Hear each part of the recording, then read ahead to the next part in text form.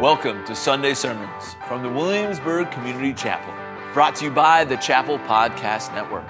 Let's open our Bibles to Habakkuk chapter 1, verse 5, as we prepare to hear from lead pastor Travis Simone as he delivers a sermon on what he says is his favorite verse in the whole Bible.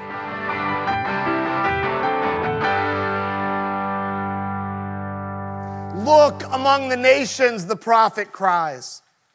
Look and see, wonder and be astounded. For I am doing a work in your days that you would not believe if told. Some other translations highlight different aspects of the verse. The New American Standard says, be horrified, be frightened, speechless. The New English Bible says, I will astonish you, and I love this word. I will astonish you and stun you. You'll be stunned. Eugene Peterson in The Message, always poetic, writes, look around at the godless nations. Look long and hard. Brace yourself for a shock.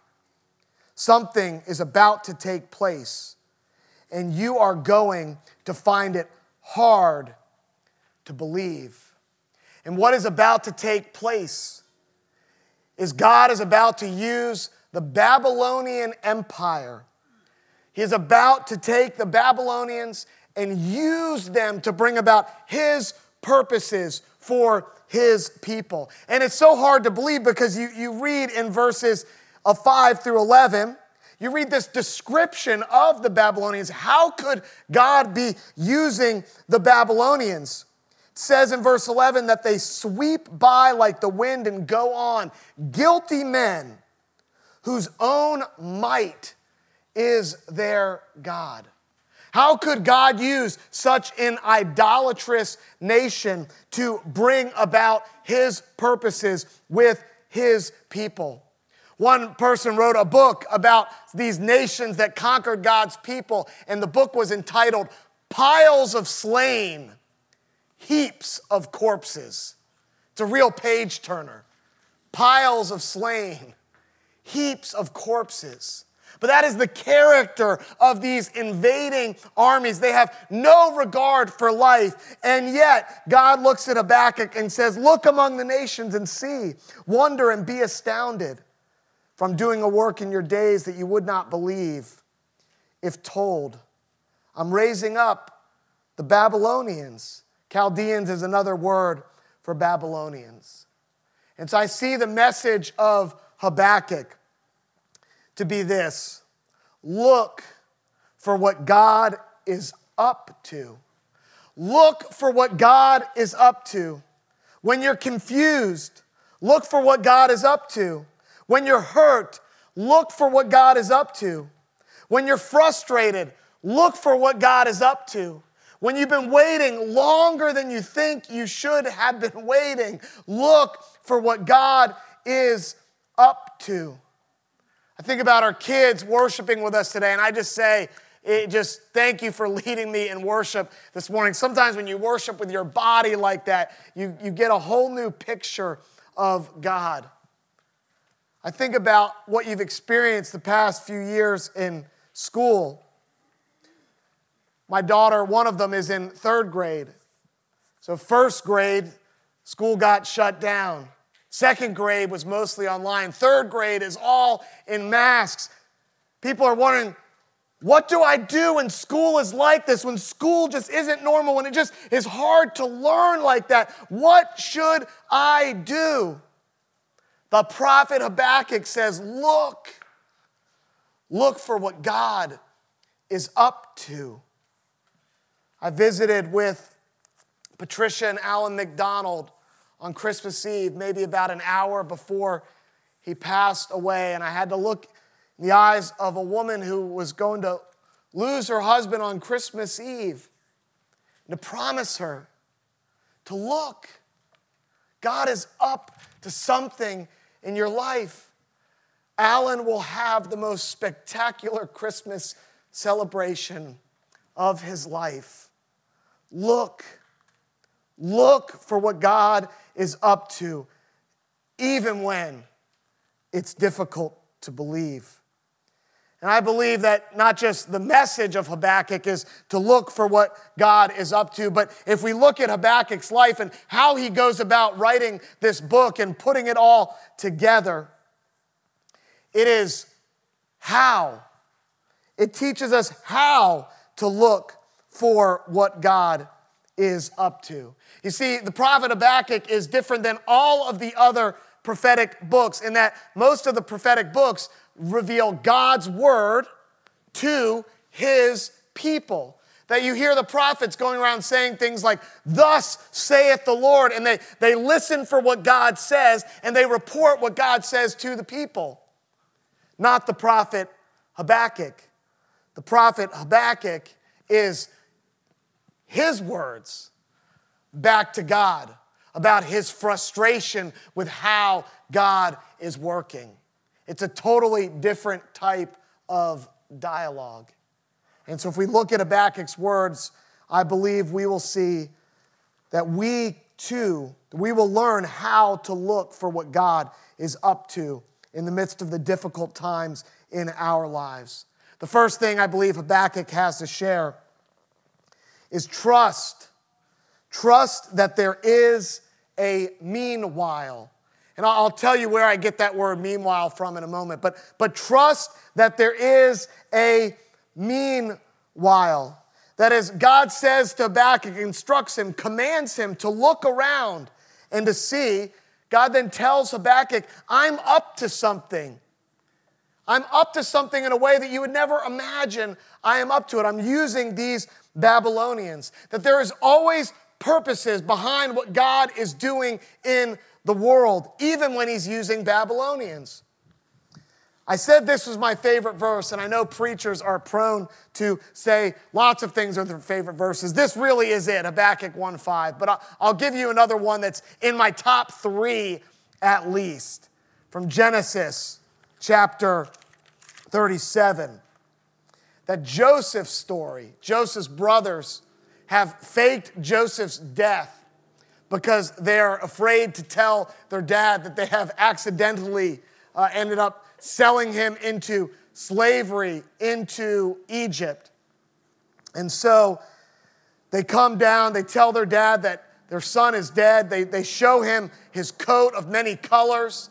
They have dipped it in the blood of an animal.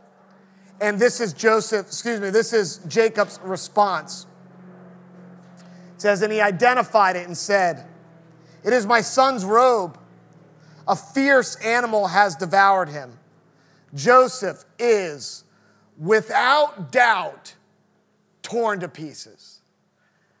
Joseph is, without doubt, Jacob says. No doubt in my mind. He's torn to pieces. My son is dead. He goes into mourning. Just a couple verses later, you read this great word in Genesis 37:38. Meanwhile, the Midianites had sold him in Egypt to Potiphar, an officer of Pharaoh, the captain of the guard. Well, Jacob says, without a doubt, I have no doubt that tragedy has come to my family. God has a word, and that word is meanwhile. Meanwhile, I'm at work. I'm moving Joseph into position, into the house of a powerful man, where Joseph will actually get to know Pharaoh, so that later on, when Pharaoh needs his dreams interpreted, Joseph has an audience with him. And the great irony of the story is that though Jacob declares, without a doubt, Joseph is dead, it is Joseph that saves Jacob, his entire family, and all of God's people from death in a famine years later, precisely because he was sold into slavery. If you're looking for how you might look for what God is up to, trust. There is always a meanwhile. God is up to something behind the scenes. Look for what God is up to. Trust God enough to be honest with him. Habakkuk prays some bold prayers. As I mentioned earlier, Habakkuk works differently than all of the other prophetic books. He's not saying, thus saith the Lord. He's saying, thus saith Habakkuk, back to God. Here's some of his words to God. Chapter 2, verse 13. Chapter 1, verse 13. You who are of purer eyes than to see evil and cannot look at wrong, why do you idly look at traitors and remain silent when the wicked swallows up the man more righteous than he? Habakkuk asked the question that we all ask God. Why? Habakkuk says, why do you look idly? You might say, God, why do I still feel this way? Why do I still struggle with this? Why is this relationship not reconciled? Why, God? Why do you look idly at traitors? Why do you remain silent while the wicked destroy those more righteous than them?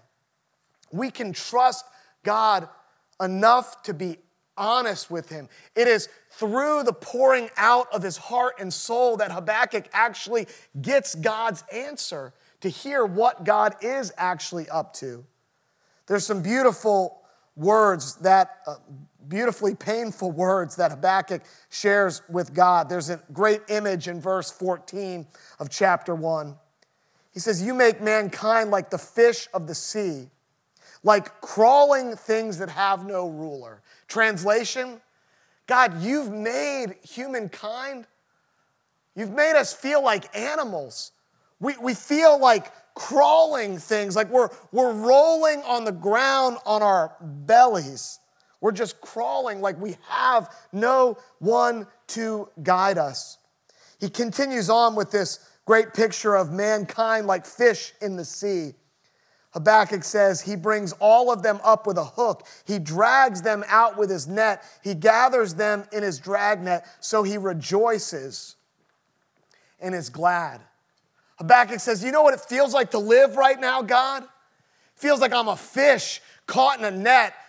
A man is trawling with a great net behind him. He's just sweeping the fish up into that net. I can't get out.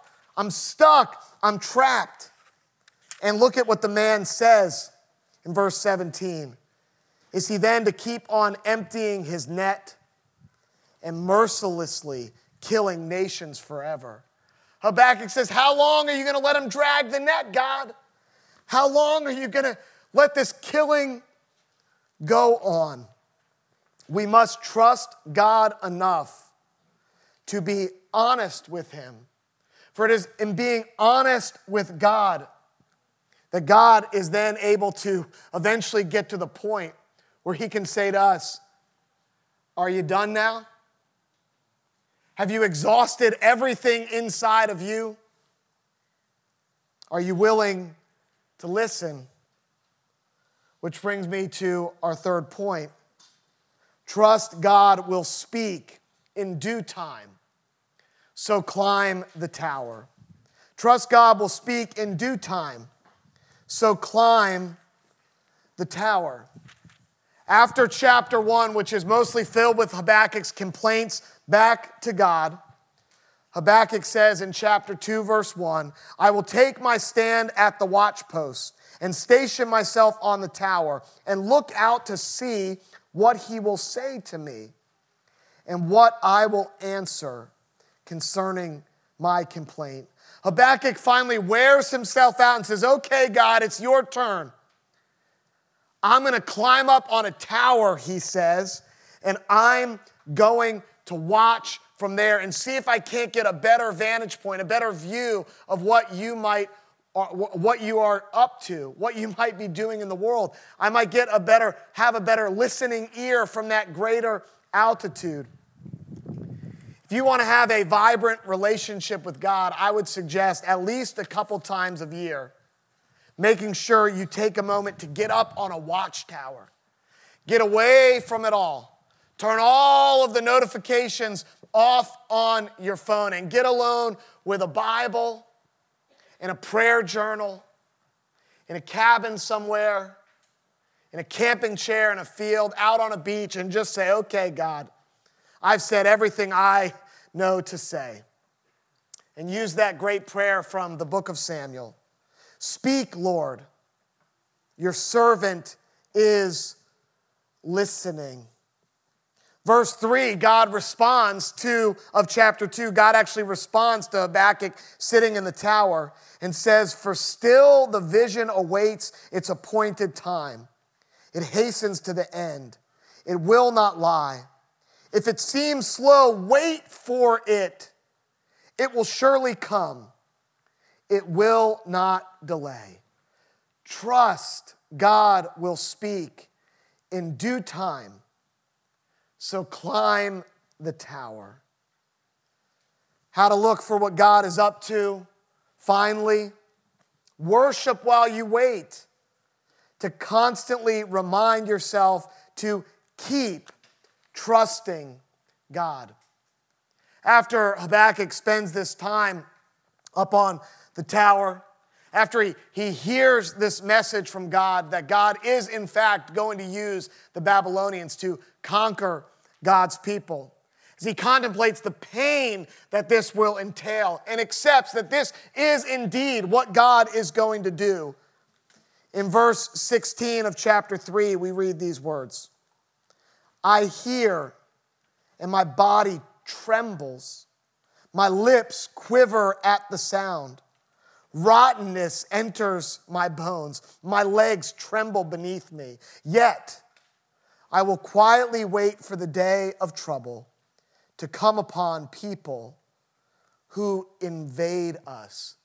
Habakkuk says, my body is shaking. My lips are quivering. My legs are trembling. And yet, here's what I'm going to do, God. I'm going to quietly wait. And in order to quietly wait, look at what Habakkuk does. He worships. If you see the last verse of Habakkuk, you see it ends. How does the book end? It says, to the choir master with stringed instruments. And I told you if you have the ESV app, here's your payoff. There should be a little footnote, a little number 1 on that stringed instruments. Click on it. And one of the reasons we chose the English Standard Version as our primary Bible translation, it's very transparent to the original text of Hebrew and Greek. And they have great footnotes to help understand when something might need to be translated a little differently, but they have to choose one or the other. They have great footnotes. You click on that stringed footnote and you'll see, to the choir master with my stringed instruments. This is a song Habakkuk is singing personally to sustain him through this time of great trouble. And this has been our series this Advent season. Rich started us off looking at Zechariah in the temple. Zechariah, who had been waiting for God to intervene and redeem his people, waiting for him and his wife Elizabeth to be able to bear a child. And Rich said, we worship while we wait. That was the message of Zechariah. We worship while we wait. And so we started looking at what Tommy called the original Christmas albums. I loved how you said it in the prayer, Tommy. Hunter said that, but what you just said in your prayer said, inspired by the Holy Spirit, recorded in God's Word, the Bible. We have these great Christmas songs from Zechariah, from Mary, from the angels, from Simeon. Blessed be the God of Israel. My soul magnifies the Lord. Glory to God in the highest. Now let your servant depart in peace. And we said, we worship while we wait because worship is what sustains our surrender. Mary looked at the angel and said, behold, let it be unto me as you have declared. But immediately she ran off to her relative Elizabeth's house to receive confirmation of the word of the angel and to burst into worshipful song, because worship is what sustains our surrender.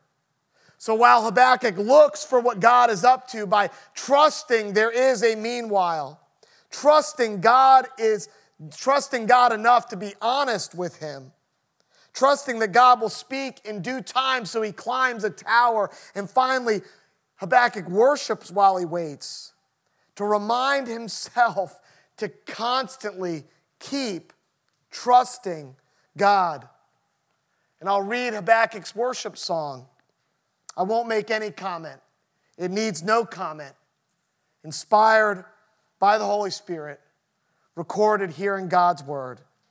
This is Habakkuk's song of worship. Though the fig tree should not blossom, nor fruit be on the vines, the produce of the olive fail, and fields yield no food, the flock be cut off from the field, and there be no herd in the stalls, yet I will rejoice in the Lord. I will take joy in the God of my salvation. God the Lord is my strength. He makes my feet like the deer's. He makes me tread on my high places. To the choir master with my stringed instruments. Today, in the season of the church year, marks the beginning of the season of Epiphany, which commemorates the wise men's journey to meet Jesus from the east. That they saw a great star in the sky. This is what they report to King Herod when they arrive in Jerusalem. In Matthew chapter 2, they look at Herod and they say, "Where is he who has been born King of the Jews? For we saw his star when it rose in the east." They saw the star. They were looking for what God is up to, and they saw the star. And I find it fascinating that they're the only ones, as far as we know, that took the journey. That people all over the world saw that star, but only those wise men took the journey. You see, Habakkuk 1:5, he says, "Look among the nations, but not everyone who looks sees." The wise men looked for what God was up to, and they saw that God was the God of all nations, that in their day, most people believed that God was God over a small territory, that there could be a God of Israel and a God of Babylon all at the same time, and that need not be a contradiction. God was God in Israel, and he lost his jurisdiction when it moved over to Babylon. But the wise men looked for what God was up to, and they saw there was one true God over all of the universe, over all of humanity. The wise men looked for what God was up to, and they saw that salvation was available to all people. So they journeyed toward salvation in Jesus Christ. The wise men looked for what God was up to. And though they were kings themselves, they saw that kings of this earth are but a shadow of the one true king, God himself. They looked and saw that God was worthy of sacrificial gifts of the highest value: gold, frankincense, and myrrh. They looked and they saw that God can be trusted. As they were warned in a dream not to go back to Herod, they departed for their country, not by their familiar route that they'd already gone, but they departed another way. The book of Habakkuk begins with this word, an oracle that the prophet Habakkuk saw. That word oracle in Hebrew can also be translated burden. Habakkuk saw a great burden. Seeing what God is up to in the world sometimes can bring us a burden. And we all bring burdens with us to worship today. But this burden that Habakkuk bore pointed to the gospel of Jesus Christ. For Habakkuk is the first person to record that the righteous will live by faith, which is how Paul summarizes the gospel in his book, Romans, the letter to the Romans. His greatest explanation of what the gospel is. Romans 1:17 quotes Habakkuk that the righteous will live by faith, that Habakkuk looked for what God was up to, and he saw that God was up to a new thing, that God's people would not be justified by works of the law or how holy they could be on their own, but they would be justified by faith and trust in the God who would ultimately deliver them from Babylon and from sin. My wife works for a really interesting organization. She works for the Bible Project. They make online YouTube videos that explain very complicated aspects of the Bible in ways that lots of people, everyday people, can understand them. They're just wonderful resources. And their whole purpose they exist as an organization is to help people experience the Bible as a unified story that leads to Jesus. She's a writer for them and helps them get these materials out to as many people as possible. One of their posts the other day just struck me as we consider the Christmas season. Jesus was born in a dirty stable on an ordinary night. The entire story of the Bible points toward a Savior, but nobody expected him to arrive how he did. Jesus came to rescue us, and he did it by turning the whole world order upside down. This Christmas, no matter what your celebrations look like, we hope you find joy in the story of Jesus and see God's kingdom arrive in the last place you'd think to look. God often arrives in the last place we'd think to look, like an invading Babylonian army, or like a baby, helpless in a manger scene, the Almighty in a quite unmighty state. So as we enter the season of Epiphany and look to the new year, will we look for what God is up to and see and wonder and be astounded? For God is doing a work in our days, I believe, that we might not believe, even if we were told, unless we look and see what God is up to. Thank you for joining us today. Here at the Williamsburg Community Chapel, we are all about making disciples of Jesus Christ. So wherever you are on your spiritual journey, we are excited to help you connect to Christ and His community. Have a blessed day.